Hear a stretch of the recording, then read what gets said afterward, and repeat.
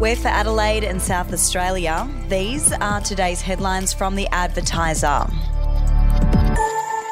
Failing aged care homes across South Australia are letting residents suffer in pain, leaving them sitting in their own faeces, not attending to their wounds properly, and using drugs to keep them sedated.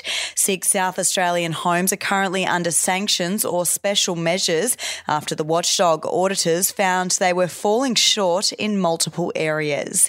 If you would like to read more on that story today, you can take out a subscription to The Advertiser at advertiser.com.au or download the app at your app store.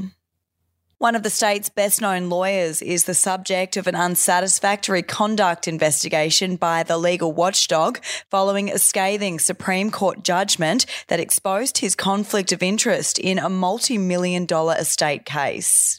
Paul Ignatius Boylan, who is a senior partner of Boylan Lawyers, is being investigated over his actions in preparing a disputed 2018 will of a wealthy Maitland farmer, Eugene Patrick Maloney. We'll be back after this.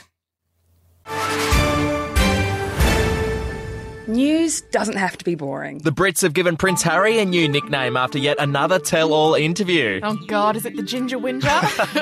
Let the team at news.com.au get you up to speed each day with their podcast, From the Newsroom. A couple were busted joining the Mile High Club. Well, I guess they can't fly Virgin anymore. Politics, sport, red carpets, royals. Get all the goss in just a few minutes. Follow From the Newsroom wherever you get your podcast from. The older brother of a man who may have been taken to a Perth hospital morgue before he was dead has spoken out about the shocking incident. Kevin Reid was being cared for in the palliative care wing of Rockingham General Hospital in Perth South when he was declared deceased by an experienced clinical nurse. But James Reid said there was no light behind his brother's eyes when he went to say his goodbyes at the hospital on September 5th. And a prestigious Adelaide school has been praised for publishing a list of how much it pays teachers to undertake extracurricular activities. St Peter's College is the only independent school in South Australia which includes a schedule of allowances in its enterprise bargaining agreement. The list details 26 paid positions ranging from $12,972 a year for its rowing coordinator to $2,120 annually for its mooting coordinator. Those are your headlines from The Advertiser. For updates and breaking news throughout the day, take out a subscription at advertiser.com.au. We'll have another update for you tomorrow.